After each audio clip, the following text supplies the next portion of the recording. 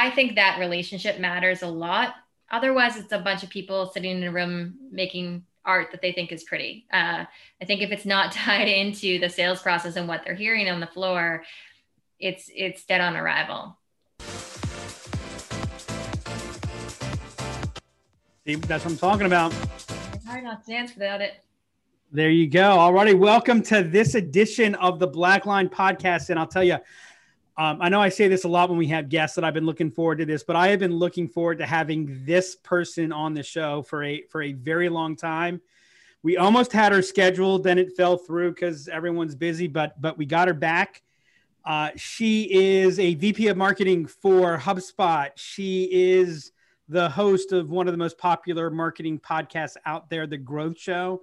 And probably more importantly, she's just one of the best people that I've ever known in the world. So, Meghan, why don't you introduce everybody to who you are and answer the question, what do you do in your free time? Oh my goodness. Well, we should just end it right there. Like, stop the podcast. Thank you. That was incredibly nice. So yeah, I'm VP of marketing at HubSpot. I've been there for just shy of 10 years, seen the company really grow. And you know, it's been a fascinating journey. And I think this year kind of tops the cake as far as how fascinating it's been. In my spare time, I spend a lot of time with my dog, who you might hear on this podcast because he does not get the memo about being quiet during the workday. And, you know, I'm just trying to sort of like make it through this year like everybody else. There you go. Well, dogs are welcome. Dogs are more than welcome. And if anybody follows Meghan on Twitter, you will see, if you have or you do, you will certainly get to meet her dog through Twitter. I've got a whole bunch of questions for you. Trying to get this thing narrowed down into a single episode is going to be hard, but I'm going to start off with what I think is the number one question that anybody that deals with inbound marketing is asking today. Why can't I simply post 3 blogs a week and have qualified leads pour in? Why can't I do that anymore? It won't work is the short answer. Why? So there's a couple of reasons it won't work. So yes, when we sort of first started this thing out, volume was a great thing because every piece of content you put on the internet is like a front door right back into your website, and somebody is going to find that front door. So it's just in that frame of thinking, like more, of course, is good.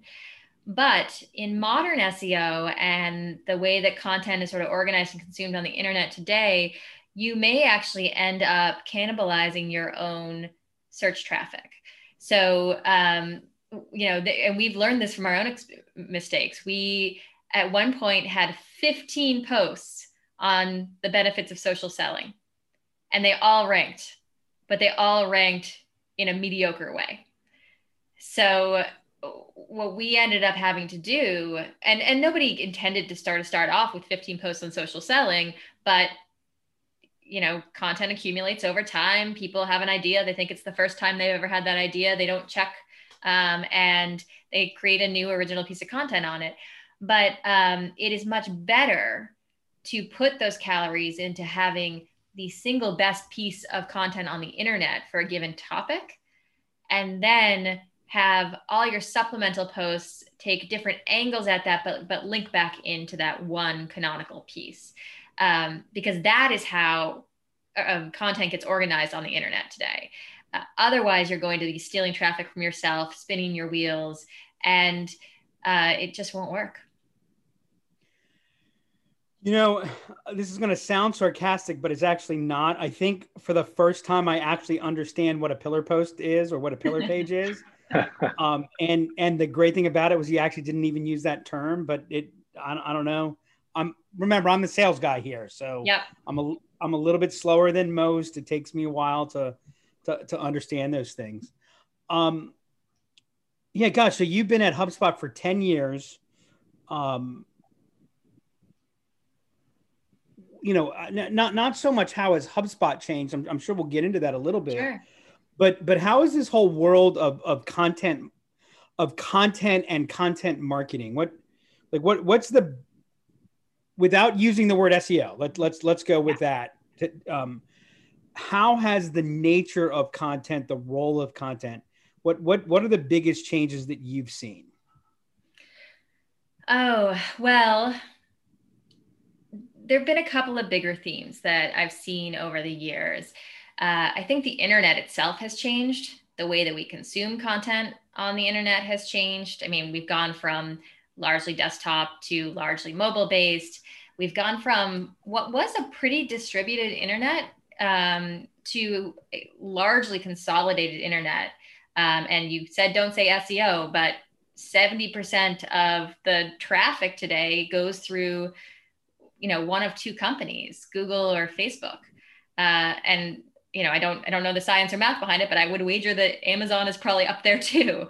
And so we've got these giants that are really the primary conduits, the superhighways of how most information gets discovered. And so when that happens, it means every time they make a change, the ripple effects are massive. So you really, in today's content strategy, have to very much understand those sort of keepers of all information online and know when they shift and sort of shift and evolve with them. So content strategy it's almost continuous change. It hasn't stopped changing since I first joined HubSpot. And partially it's because every change in the way people consume content is massive in scale today. And I think in internet's past, little changes from individual, from search engines back then, they may not have made as big of an impact as they do today. So that's super interesting, Megan. So one of the things that I've been thinking about a lot recently is this concept of the attention economy. Mm-hmm. And this was really brought up in The Social Dilemma. But I think attention is and I know you've historically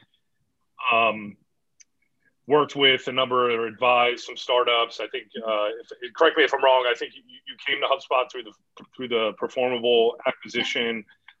And being a startup today is just much harder to play in that game of the attention economy, because you're right, there is just so much out there. And if you're not focusing on, SEO, pillar pages, but I'd love your opinion on how you compete if you are an emerging company in today's world.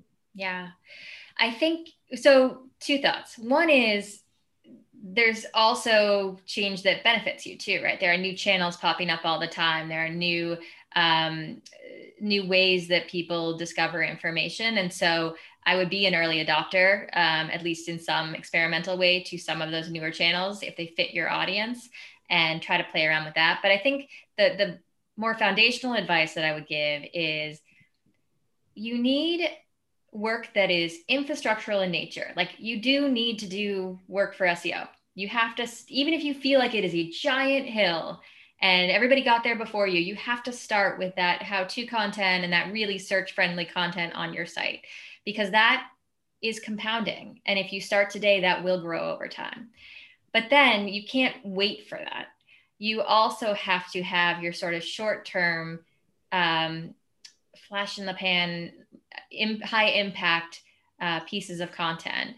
And that's where things like strong point of view and brand and creative angles on things, that's where those can break through and give you a leg up in a way that your competitors or the more established companies can't quite predict. So I think you need to do both. Have that steady flow of really infrastructure type content, and then put some focus into what do we stand for that's different in the world? How do we tell that message in the most compelling way, and take some risk there? So a few years ago, and I love you write articles that you frequently write articles that talk about, C shifts. And a few years ago, you wrote a piece around how content, the nature of what content was doing was changing. And you brought up, in that piece the whole point of how much traffic goes through Google and Facebook. When you add on top of that, that increasingly Google and Facebook are, I don't know, it's probably too much to say that they're not solving for the user, but they're increasingly solving for themselves, and the whole idea of, time on site and it, I mean, I think unquestionably it's all driven more and more to drive to some advertising component for monetization. So when you take that and you combine it with Brian Halligan, multiple times talking about the basis and the advantage of inbound is, traditional, you have to outspend your competition. With inbound, you get to, it's about outthinking your competition. Mm-hmm. Is that still true today? Because, or are we back in the game that, we had somebody on who talked about, SEO is this great opportunity because it's free traffic. And he went on to explain to us how he had 40 people in his SEO department. Yeah, it's free like a puppy, right? Right. I'm like, yeah, that's a very 40 people. That's a really interesting definition of free, if you will. I mean, are we back in that aspect where, hey, that was good? Well, and I'm not saying that takes away the relevancy of it, but are we back into it? It's back to outspending.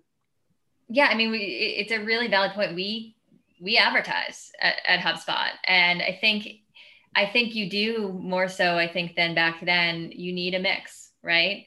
And advertising can help boost those sort of what I was talking about before, like the flash in the pan, like risks that you take to try to capture attention while you're sort of building up this foundational inbound content strategy.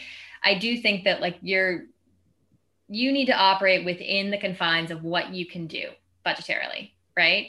And if you've got no budget, you're going to be forced to lean into the most inbound approach that you can and do the best you can with that. If you've got a lot of budget, you can do some sort of a mix. But either way, I think that you've got to figure out where you still have to find that way that you can outsmart your competition, right? You can't just play the exact same game that they do.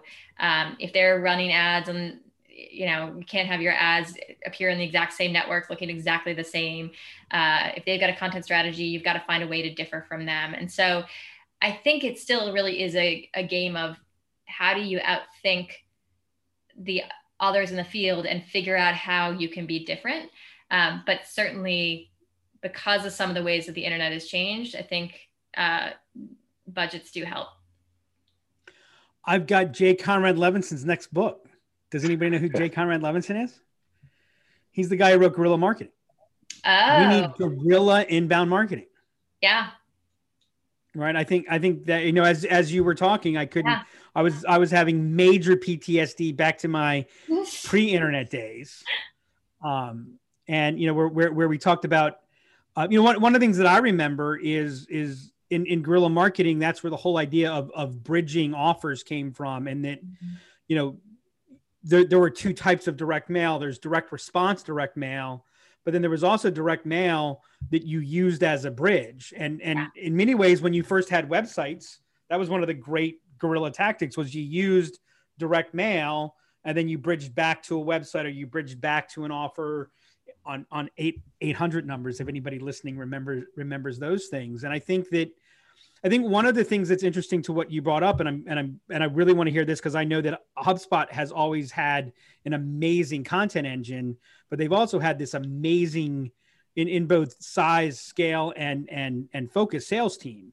Yeah. And they combined that. And so, we talk about no budget, yet no budget, no growth. I think we could probably agree on that if it's literally no budget. But how many people have 15 salespeople and say, well, I've got no budget for X? And it's like, well, no, you've got 15 salespeople that are all making touches and doing things. And in many ways, they're kind of your spiders, if you will. Yeah. You don't like that same how-to content that is good for search that maybe doesn't rank initially. It's also extraordinarily good for your sales team to be connecting and building that up and bridging that. So how do you guys, and how do you view that whole aspect of unlocking that sales team, leveraging this dormant asset in so many places of the content that's there? Yeah, I mean, I think I will say too, if a piece of content is going to fail or an ad campaign is going to fail, your sales team knows long before you do. Like they actually know what the questions are that are coming up and whether something's going to resonate. And so whenever we start off even messaging for a campaign, they're often the first people outside of customers that we talk with, because they're just they've got the nose to the grindstone on it. So we try to do as much like planning with them about what content they're going to need and how can we repurpose and repackage content for them and for a broader audience. So for example, this summer we started doing kind of this adapt series. It was kind of a standing series of really easy to pull off because it was like unpolished. It was a lot of conversations like this, and we would just tackle a different topic every week. But the thing was, the needs and the interests of buyers were changing so fast this summer, because one week they were really worried about bringing their sales teams remote. And then the next week they had figured that out and they didn't care about remote content anymore. And they were on to, how do I do planning for next year in uncertain economic times? So having those conversations with our sales team allowed us to very quickly pull up some programming that actually would resonate. And then the sales team could then take that and not only invite people to it, but repurpose it down the line. So I think that relationship matters a lot. Otherwise, it's a bunch of people sitting in a room making art that they think is pretty. I think if it's not tied into the sales process and what they're hearing on the floor, it's dead on arrival. I think that's a super interesting point, because I think you do see that a lot where decisions are made in a little bit of a vacuum. And then your sales team doesn't do anything with the content that you've created, whereas now they're hugely motivated to use the content or strategy that you've ultimately created. I'll tell you like one example. We've talked a lot over the last year about this idea of like your business should be a flywheel. We think that like typically people think about their businesses as a sort of a funnel where people kind of come in at the top and then you kind of have customers as an output at the end. But instead, we think your business should be more cyclical. It should use customers and leverage their interest to bring in more customers. Now, you just saw how hard that is for me to explain. And so we made a lot of content about the flywheel and heard very quickly from our sales team that like they loved the concept, but it wasn't coming up on sales calls. And it wasn't coming up on sales calls because it was a heady kind of conceptual thing. And they were dealing with people who had real challenges and wanted to talk about the thing that was on their mind at that moment. So hearing that feedback from them was critical, because we could have gone on forever talking about the flywheel because we love the concept and we still love the concept. But what happened was they said, hey, it's not flying on sales calls. And we had a conversation with them and said, okay, well, what about this idea of friction? Does friction fly on sales calls? Do people feel friction in their marketing and sales process? And sales was like, yeah, every time. We talk about friction every single time and how you need to reduce the amount of friction in your marketing and sales pipelines. And so we're like, great, that's flywheel. So you need to talk about friction. We need to start talking about friction and force and how to minimize the former and maximize the latter. And that will click more. And that content started doing better. And so just as sort of an insider example, they really helped us to refine our messaging and the topics that we pursue. I know a lot of companies, when they initiate that, they struggle getting feedback from salespeople. And I've been in, I've been brought in to get it from salespeople. And you're like, okay, guys, what are the, and it's funny because salespeople are talk, and I'm a salesperson, right? But they're talk, bitch. What about, and then you put them in a room. You're like, okay, guys, what objections are you having? What they're like, oh no, I think everything's great. Yeah. How do you get them? Like once you get them going, it's like it's like, I remember when my daughter was 4 years old, we were having dinner with the family and the boy who was about 4 years old at the same time, like was really frustrated at the early part of dinner because he couldn't get her to talk. But man, once you got my daughter talking, and at the end of the dinner, he's like, I can't get her to stop. Like It's kind of like that with Yeah. salespeople, if you will. My daughter, by the way, is going to kill me if she listens to the show. Do you remember what the topic was that turned her into? Oh no, it was just that like she wouldn't start talking, but once you got her, like once she started talking, it didn't matter what it was. She just, she was 4 at the time. Keep going. Now it's marine biology, but back then it was anything. Oh yeah, anyways. Well, we'll get into a whole. We'll talk about that later. Yeah.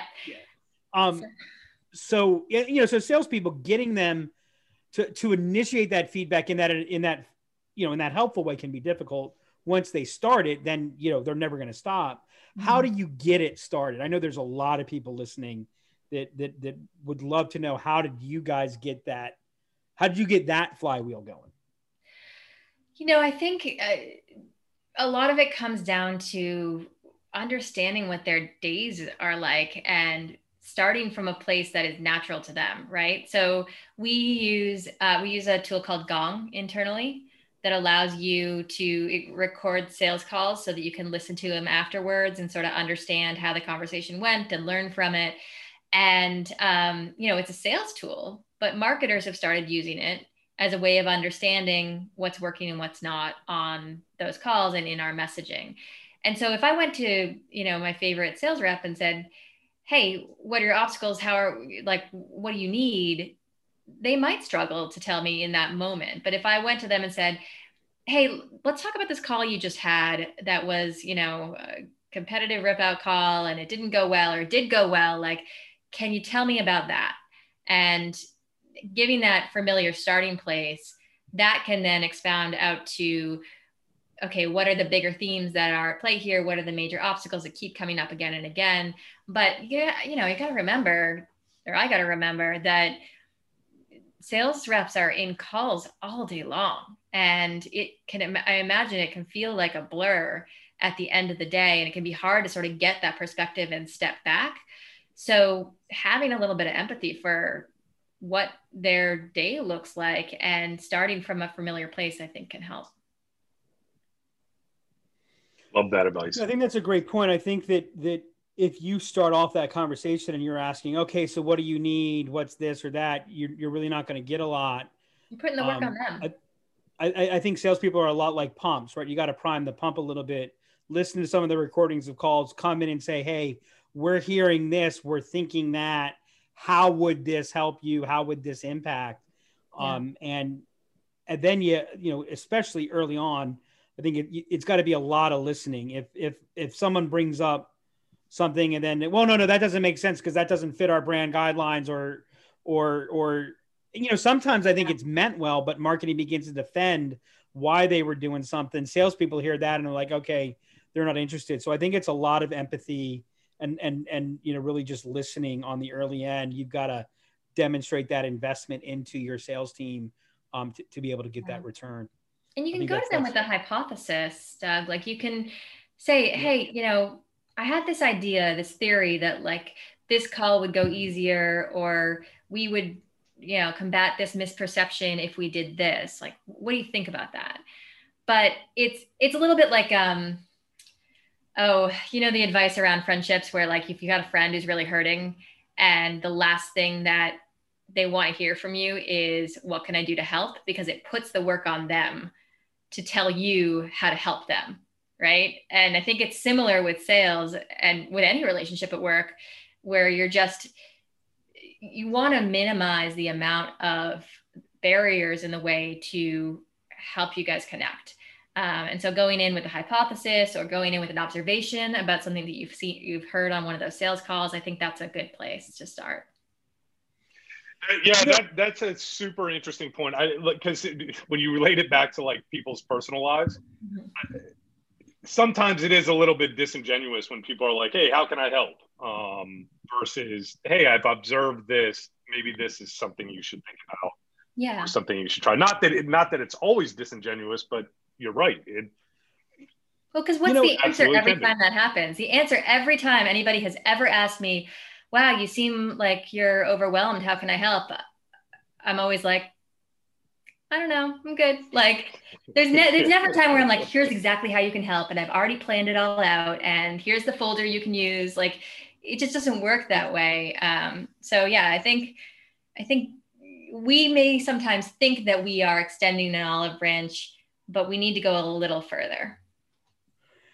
Yeah, and it's interesting because you were talking. I don't know why today I seem to be thinking in television shows or past experience. I see pictures, but I have a picture of the show MASH, and I remember there was something, you know, where the frontline troops were, you know, there was something with the troops, and there were colonels in this talking about other things, and there was almost a like the frontline troops, they didn't care, and they didn't care didn't mean that they don't care, that they were apathetic. It was either, hey, look, you guys decide what you need us to do. We're ready to go once you know where you want us to go. Or like, so that's one. And it's like, hey, I don't care which hill you want me to get. I don't care which positioning statement you want me. I can go with whatever positioning statement you want. Just let me know which one. Yeah. Or there's also, you know, in fairness, a lot of what's happening in marketing is trying to create order out of chaos and bringing you know, standardization in and scalability in.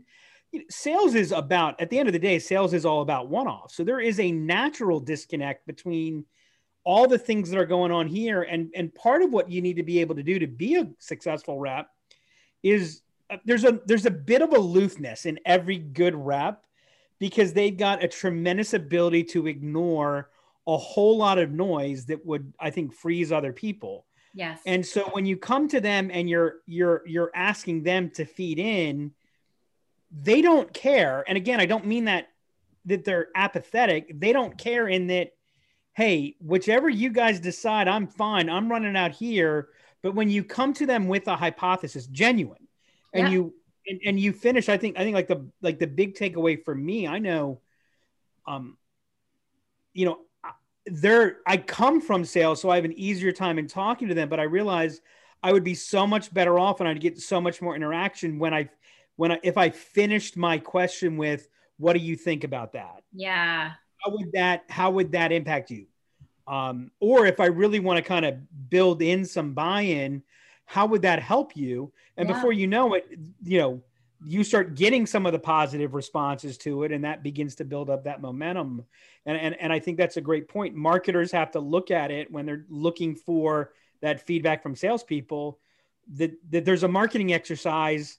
You know, you wouldn't just go out to the market with your message and go, okay, I'm done. You'd go through that whole awareness and consideration part. I think that's a fascinating. And the same goes, by the way, for product and for pricing. I think that conversation, product needs to talk more with sales as well, to ask that same question. Hey, if I added this feature, if I took this feature away, what would that mean for you? And use that to fortify their plans. Okay, so let's talk about the other side of it for marketers. Because if marketers listen to salespeople all the time, every business would go out of business very, very quickly. Because salespeople are not always right, and what salespeople want is not always in the right direction. So how do you kind of break apart that, what I'm listening for, but then where am I still charting that course? How do you balance that out? You know, I think it's about, there's a difference in time scale for where a marketer focuses versus where a sales rep focuses. So a marketer is thinking about, how do I build a message that's going to help carry us over the next few years? And a sales rep is thinking about that call in front of them on their calendar. And that's where I sometimes see a disconnect where, you know, as a marketer, we want to talk about HubSpot's about growing better and you know, painting this huge digital transformation story and making it much more grandiose, because we are shooting for the fences. We want people to see us as an aspirational brand. We want to be an aspirational brand, and we want to get people to dream about that future. But a sales rep is talking to someone who is trying to make their numbers for that month. And so their approach is much more practical. It is much more real. It is much more in tune with the urgent needs of the buyer. We're more in tune with the, I would say, longer term aspirations of the buyer. And you have to connect those two dots. Because if you don't, then if sales follows a marketing practice that is entirely aspirational and doesn't really pay it off in tactics on the call, that call is going to fail. because that person's house is on fire and they needed that immediate help now before they can think about the future. And if sales is only focused on how to solve that buyer's problem today, then they're not planting any seeds for, in our world, it's longevity and cross-sell and upsell and true differentiation. If they're just saying, hey, I can solve that problem that you have, that's not necessarily any different than how competitor X, Y, or Z can solve it. So I think, I'm not sure if I'm answering your question, but I think a lot about those timescales and how part of our work in the middle is to connect the dots between those two, to solve problems today for buyers and not ignore that, but then to also work with sales so that there is some sort of a thread that they can pull into a longer term relationship. So we had Marcus Andrews on a few episodes ago. Yeah. And Marcus talked to us about the whole idea of the launch. And we started talking a little bit about narrative design and things like that. And so I'm actually looking at a post that you wrote, 5 ways go-to-market strategies will change in the post-pandemic economy. And as you're talking, I'm actually seeing this post differently than I saw it initially. So I would encourage everyone to read it because there's great content, but tell me if I'm right or wrong. Let's bring a real world example. I think sales has a challenge that they live in the micro. Yes. on a regular basis. Marketing lives in the macro. I think if sales was left to its own, we'd be battling around margins and there'd be very, very heavy duty commoditization because at the end of the day, salespeople need to solve the symptom because the symptom's what's generating the pain, but the values underlying the cause. So there's a frame that micro fits in, and salespeople typically don't have the time to maybe tell that story. So that the flywheel, like I don't have the time to, hey, I'm not hitting, we need to increase our growth rate by 15%. Well, let me tell you, when we looked at that, we're thinking about a flywheel. Have you thought about a flywheel? Like, let's go back to university for a moment. And, right. But yet if the flywheel conversation isn't there, then there's actually no context for why is, HubSpot solution better than this solution or that solution or the other solution. And so the other thing too, that's interesting, I think in general about salespeople, there are certainly very large exceptions.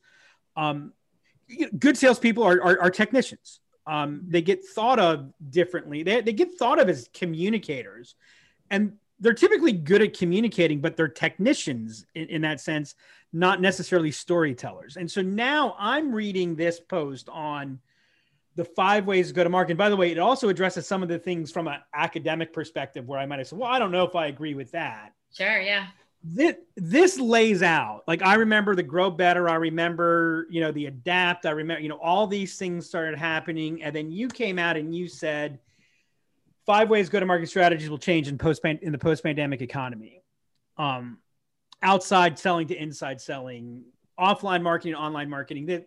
It's like, okay, wait a second. You just laid out the entire story for me as a salesperson to say, this is where my micro story fits. Like, I'm fighting the battle star right now. I'm in the X fighter. Yeah. Hitting the battle star, but if that's all we're fighting for, that doesn't sustain. I need to connect it to the force, if you will. I need to connect it to the broader story. Let me ask you, how much, when you wrote that post, how much of that post was designed so that salespeople could use that to share the story, to give the background, so that the worth of that micro conversation was unlocked? Am I seeing something that's not there, or am I on point? No, I think you're on point. Your movie references continue to amaze, so I appreciate that too. No, I mean, look, I don't think it was masterminded that way, but I think there is this dance that we as marketers do when we're with sales, when we're kind of piecing these stories together. That we try to do a lot of contextualizing. We try to connect the dots of like observations that are happening all around us. And I think that right now,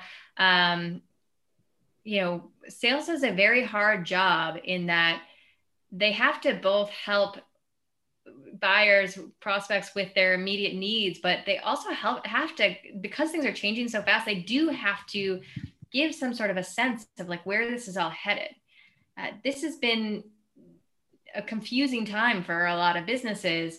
And if that's actually what I think shifts you from just someone taking orders on a call to someone who is more of an advisor. It's the ability to, yes, solve the immediate problem, but then also put that problem into context in a way that gives some sort of a hint about what's next. I've never really thought about it this way, but the more that I think about what you're saying, there's kind of like three, and Doug, you'll probably you'll have something to say on this. There's probably there's reps that are just aspirational sellers. They sell you this great huge story that hey, we're gonna, your life is gonna fundamentally change, and that usually ends really badly for the customer. Sure. Then on the opposite end of the spectrum, you've got your urgent care sellers that are like, hey, I'm going to solve your problem today. And that usually bodes well for the customer for the short term, but doesn't bode well for the customer in the long term. And it also hurts the rep. And then you've got the ones that are in the middle that, like you said, have been really good at connecting the dots. And those are probably your highest margin sellers. But I really just haven't thought about it that way, which is actually quite interesting. So here's a takeaway that I got, and it's fascinating because it connects to how do we get information from salespeople, how do we support salespeople, how do we support the organization. I think great salespeople. Now there are some people who are salespeople on their way to some other executive position, but there's a lot of people that they're salespeople. They're really good. They operate extraordinarily well within context, but they're not context setters. They're not context creators. Yeah. If you give the rep the context, and again, this is where I hate military analogies, but the idea of, the commander's intent. Here's the hill, here's the mission. Here's why the mission is important. Here's when the mission needs to be done. Here's what happens after the mission is done. When those things are clear, you unlock the genius of your frontline, et cetera. I think the same thing is true with sales. When the context elements are clear, they become great facilitators. They become great leaders. They become great. One of the things that makes them so good is they're not tied into the theory or the behind the scenes of what the context is.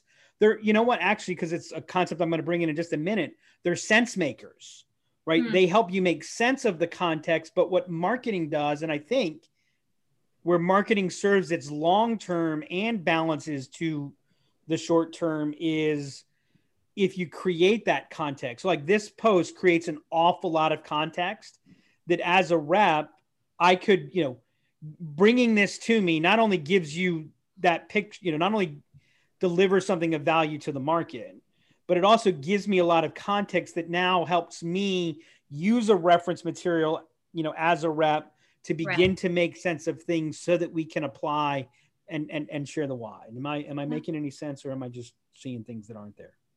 No, I think that makes a ton of sense. I think the other lens to look at this from is the buyer, right? Because you don't just wake up one day and decide you're going to go buy some software. Like, you're buying software because you need a change in your organization.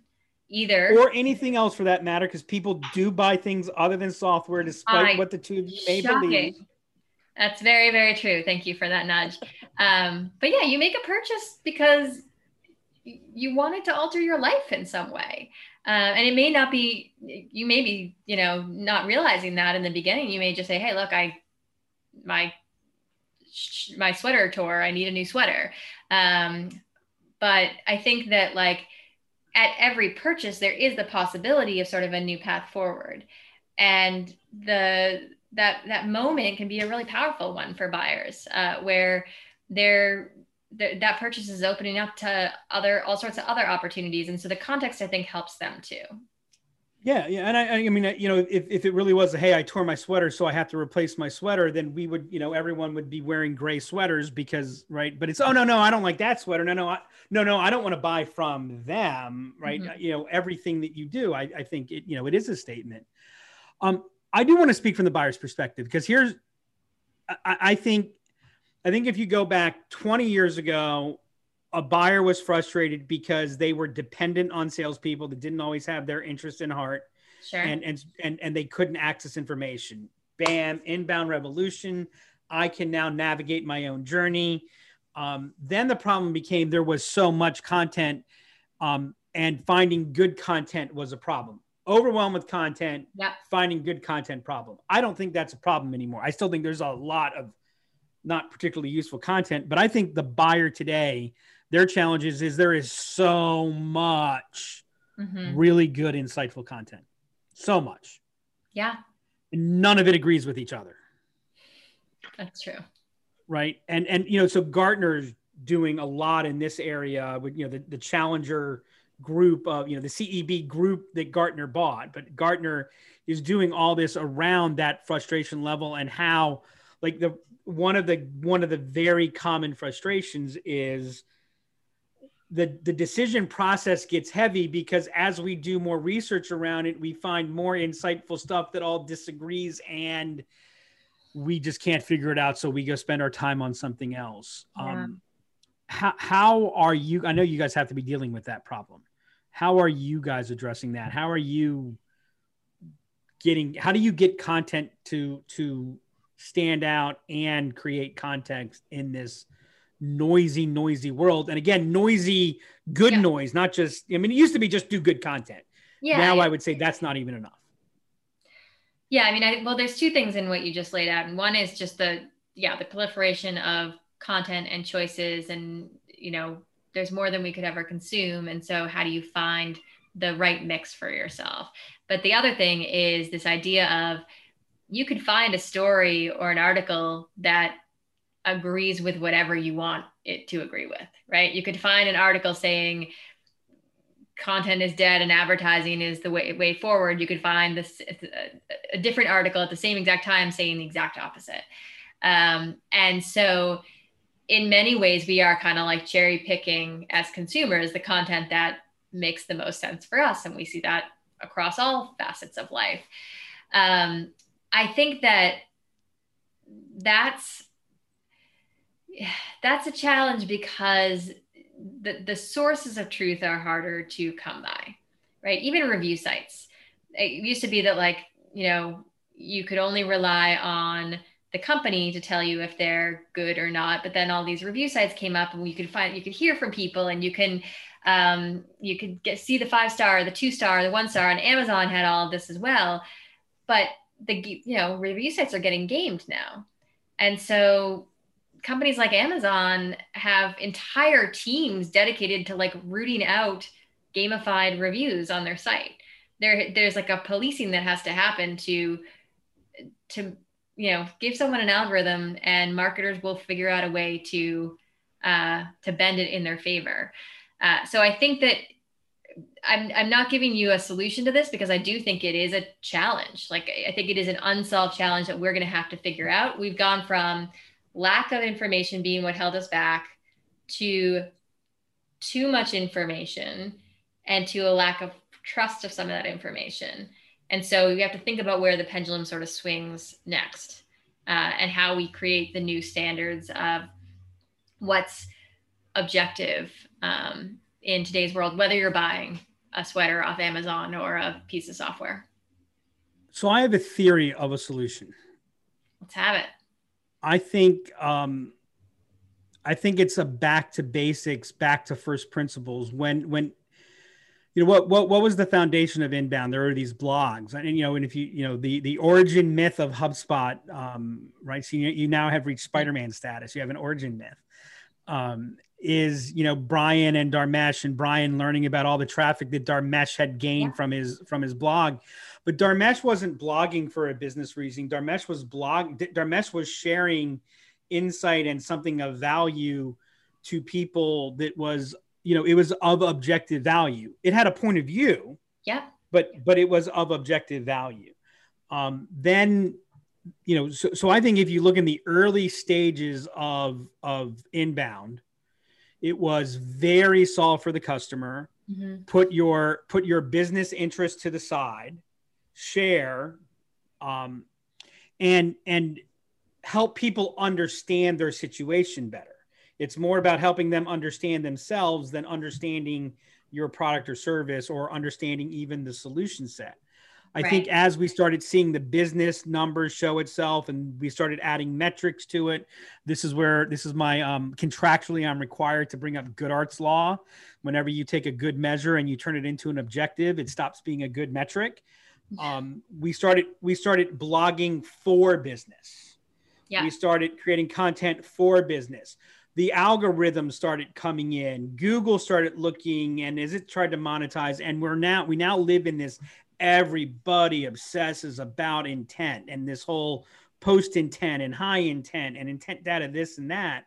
And what was interesting is I think we created better overall content when we had no idea what the intent of the reader was. Yeah. We were just solving for something. And what's interesting is I think one company makes sense of things better than any company out there, and they've been doing it for decades, and it's Progressive Insurance. Right? If you call up Progressive or you go to Progressive's site, they will show you what their price is and what their competitors' prices are. Yeah. And sometimes their competitors are less expensive than them. And you know what? People still buy from Progressive when Progressive's number is less expensive because it's like, okay, these people aren't going to lie to me. It's trustworthy. Right. Right. And so how often are we creating content? How often are we sharing something that indicates we're not the right ones for this, that maybe somebody else is? What if you wrote that piece that said, in this case, ABC company, our competitor, is a better solution for this? Because, if you've got a really good competitor, they've got to be better at you for something. Yeah. Or right? Here's where we're weak, here's where we're not as strong. I think that makes, I think that's true. I think people have gotten really good at sniffing out inauthenticity. And I think that's the currency today is, how do we make sure that there is that trusting relationship, and how do you do that at scale, right? Because you can trust an individual at a company, but then if that individual's colleague is off, doing nefarious stuff, that ruins sort of that relationship at scale. So, I think we're going to have to find, one of the things we talk about a lot internally at HubSpot is, it's funny you brought up metrics. Like, we're trying to figure out, like, what does a true customer success metric look like? Like, we know what revenue metrics look like. We know what marketing metrics look like. How do we actually determine if a customer is doing well on our software? And if we truly believe that a successful customer feeds back into a successful HubSpot, then that should be the number that we're going after. That number just don't bring back the Chi index. Just don't do that. No. Oh my God. I forgot all about that. Wow. I think you were the first person who has uttered Chi index in 5-6 years. Oh, sorry. I couldn't help myself. That also got gamed. I mean, that's the thing is, like, I think your point is actually really, really solid that sometimes as soon as you turn a metric into an objective, that opens the door up to game it. It's fascinating because we talk about, we got to create high trust content at scale. Mm-hmm. But then the first question that some executive asks is, well, how is this content going to lead to increased sales? Yeah. But then we ask you to trust us on the content, which once you ask the question, how does this content lead to sales? Right. And I'm not saying that at some point, yes, it has to influence sales. Yeah. But you begin to look at it at that level. We had actually a client that I talked to today where they were talking about this piece of content that they wanted to show this, but we have to be careful because we don't want to give any of our secrets away, because we don't want, we don't want our competition to steal. And I said, look, we're in a different world today. If you're creating content that someone doesn't want to steal, that's what you should be worried about. Yeah. Right. The content, you're not going to generate trust or something like that by not putting something out on the table. So my suggestion is, it's like the golden rule, right? Why don't we treat our customers? Why don't we give our customers the respect that we want our customers to give us? And I think if we start looking at that, and we started looking at to scale in the macro.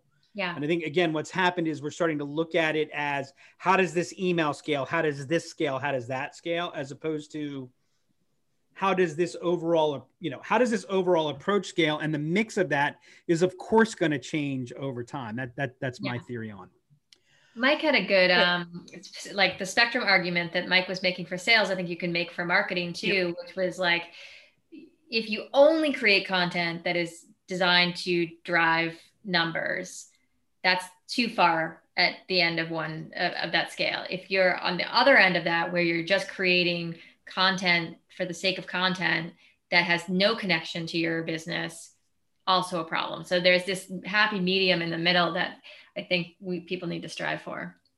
I want to, in the closing minutes, I want to take this in a different direction. But Mike, I know I warned you that I was going to dominate this whole thing. Any questions or thoughts that you want to share before I ask Meghan if we can take this in a really different direction?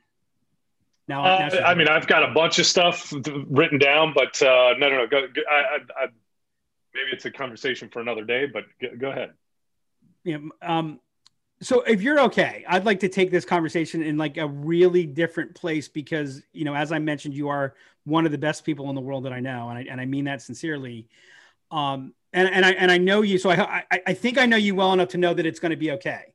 But we are in a really, really crazy world right now. And I know that I'm aloof, right? It's compared to the vast majority of people I know, I'm pretty good at just like not letting all the other stuff going on in the world get in the way of what I'm doing at the time. And I got to tell you, I wake up in the morning and I'm like, I have more, why am I doing this moments. Now I've had that at times, just the entrepreneurial, why am I doing this? Right. You know, but I mean, I've had more like seriously, why am I doing this? Like, and I know from some of the conversations we've had and things like that, I know that you think about that. I know that you don't only talk the talk, you walk the walk.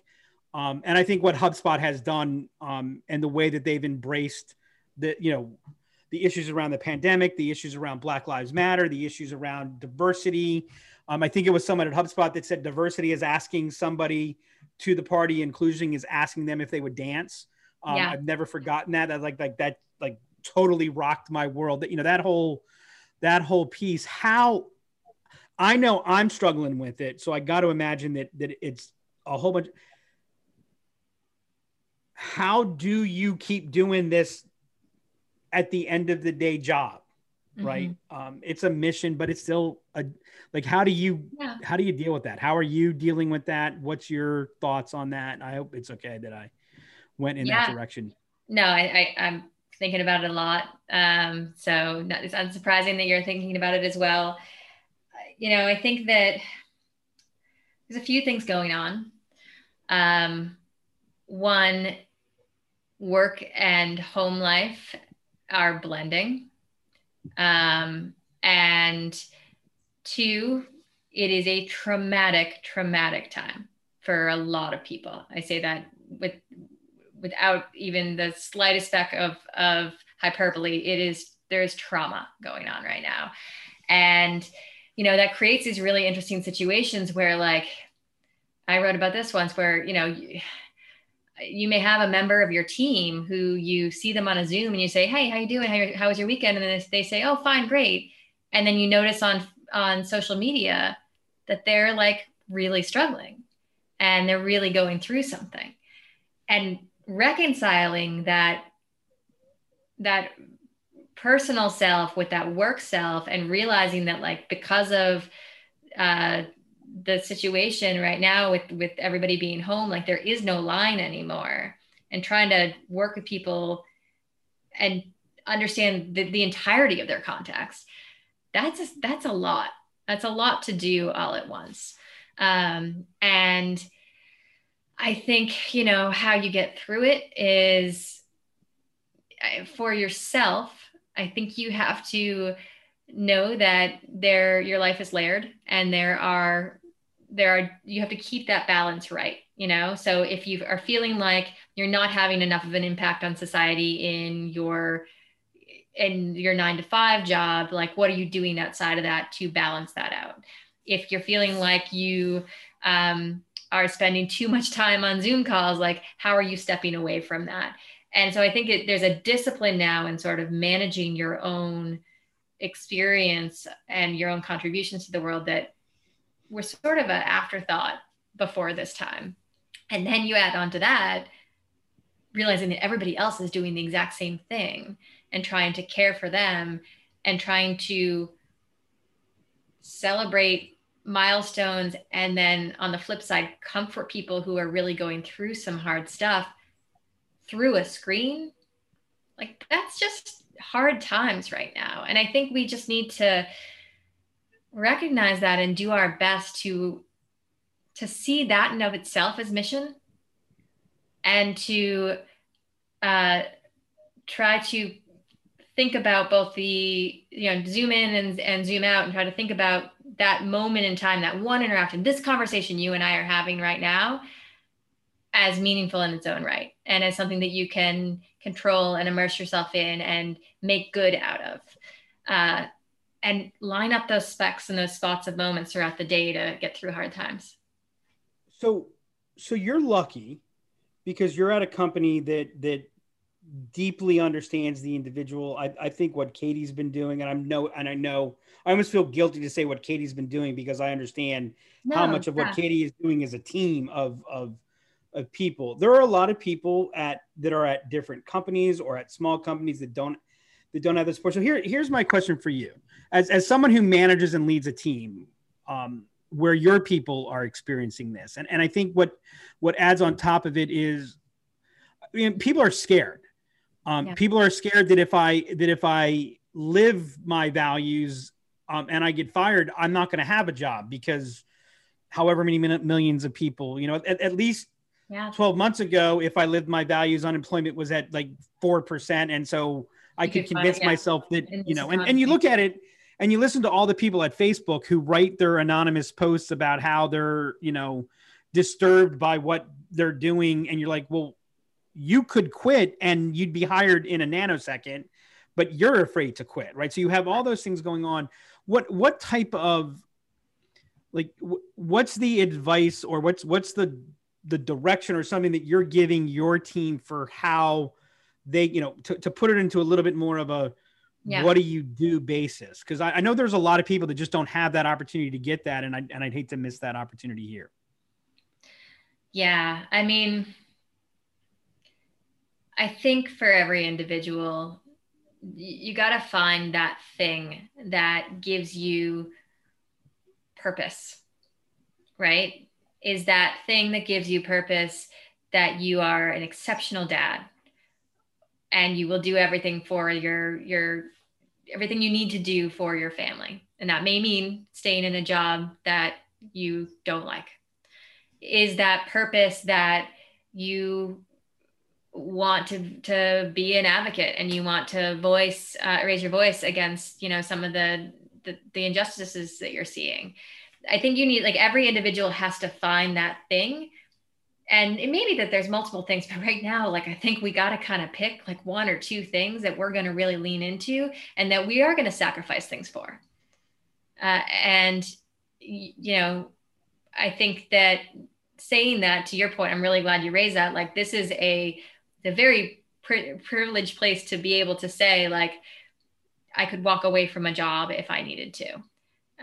Not everybody has that choice, but even people who don't have that choice, I still think it's worth kind of digging into yourself to find, like, if that's not the choice that you can make, what can you do that will make you feel purpose? And maybe it is staying in that job to support a partner or a family that is depending on you. But that's all we have, right? Like, that is the thing that separates humans from, every other animal in the world, is that sort of search for significance and meaning in what we're doing. And I think without that, it's a really hard road, empty, vacuous road. And so I can't answer that for everybody, but when I talk with people, and we often talk, whether it's friends or colleagues, or I would talk with strangers about this, I think it comes down to that, like, putting the work in to try to figure out what is that thread that's going to pull you through this. And it's usually some sort of purpose. Yeah. And so, and I love everything you just said. And I agree with Doug. Like, you're one of those people that truly walks the walk. And I've followed you on social media for a long time. And I think it's a little bit, I don't want to say unfair, but I also do appreciate the fact that you said that you feel like you're in a privileged workplace. I think HubSpot obviously has a phenomenal culture, but you're also dealing in a high stress environment where, people are expecting you to grow, and you've got 80,000 demanding companies out there that expect you to never, ever, ever, have issues, and they expect your product to continuously get better. And I, like, in my daily life, I just try to come back to, do unto others as you want done unto yourself. And I just see so much on social, and, people bashing people about, oh, this sales rep didn't do this sales rep. And it's like, guys, like, at the end of the day, you gotta cut some people some slack. Like, so. Yeah, no, I think that's right, Mike. I think like that is the thing that we can collectively do right now, is to just realize that you don't know everything that's going on in everybody else's life right now. There's a confluence of about a dozen different real crises that are happening right now, and you get a snippet of it.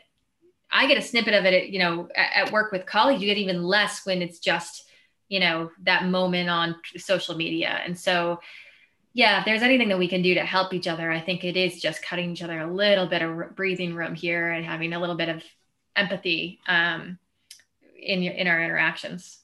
I'll share this and then we'll wrap it up, because I know we're running out of time, or we have run out of time. But I had, it's not quite as crazy, but I had similar experiences in 2000s. We had 9/11.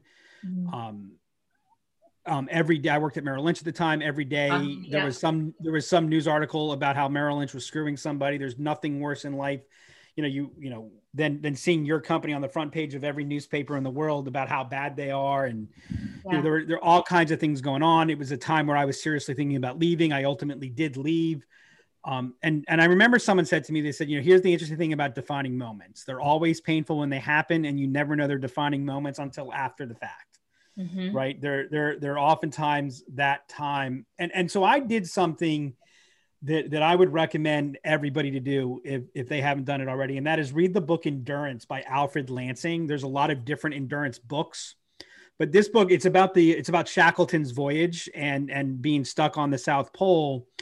And, so the amazing thing is they got stuck on the South Pole. They navigated through. Some people lost some arms, someone lost a foot, but nobody died.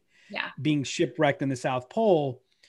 And it was a journey of every day something else happened. They thought they were going to be saved, then whoops, no, nothing, etc. But in that time, there were birthdays, and they celebrated birthdays. They shot a moose or something, or captured a moose, and they celebrated. There were good times, there were bad times. And I think that we have to, like, I would love it if we could just get rid of the term the new normal for a while. Let's just let this isn't normal. This isn't, there are certainly implications. There are certainly things that are norms, but it's almost like, I think when we say the new normal, we're almost trying to say, well, I'm not supposed to feel like I'm in this insanely turbulent time. And I think that you're almost the first thing we have to do is accept it. Yeah. And you know what? It's okay to be happy on some of those days. Yeah. Like, I know there's more guilt right now of somebody, like somebody had like I saw somebody who just got engaged on Twitter, and like, I feel bad sharing this, but the love of my life just asked me to marry him, and this is one of the happiest days of my life. And I thought to myself, oh my God, you feel bad to say that? No, it's okay to say that.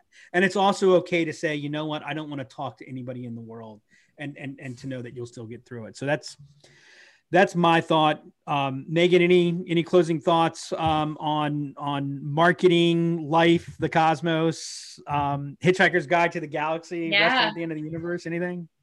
I really love leaving it there, because I think it just articulates really nicely how immense life is, and how immense work is, and the relationships that we have, and how complex and layered they are. And even just that fact is kind of settling, right? That fact that you can have a moment where there is tragedy and happiness and fear and comfort all bundled up into like one human moment. It's just, that to me is grounding in some way.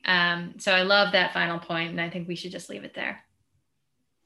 Well, thank you so much for joining us. This has been tremendous. Thanks, Hopefully Meghan. we can get you back, because I know Mike's got more questions. Yeah, I'll come back anytime. You guys are the best. Thank you very much, Meghan. This was incredible.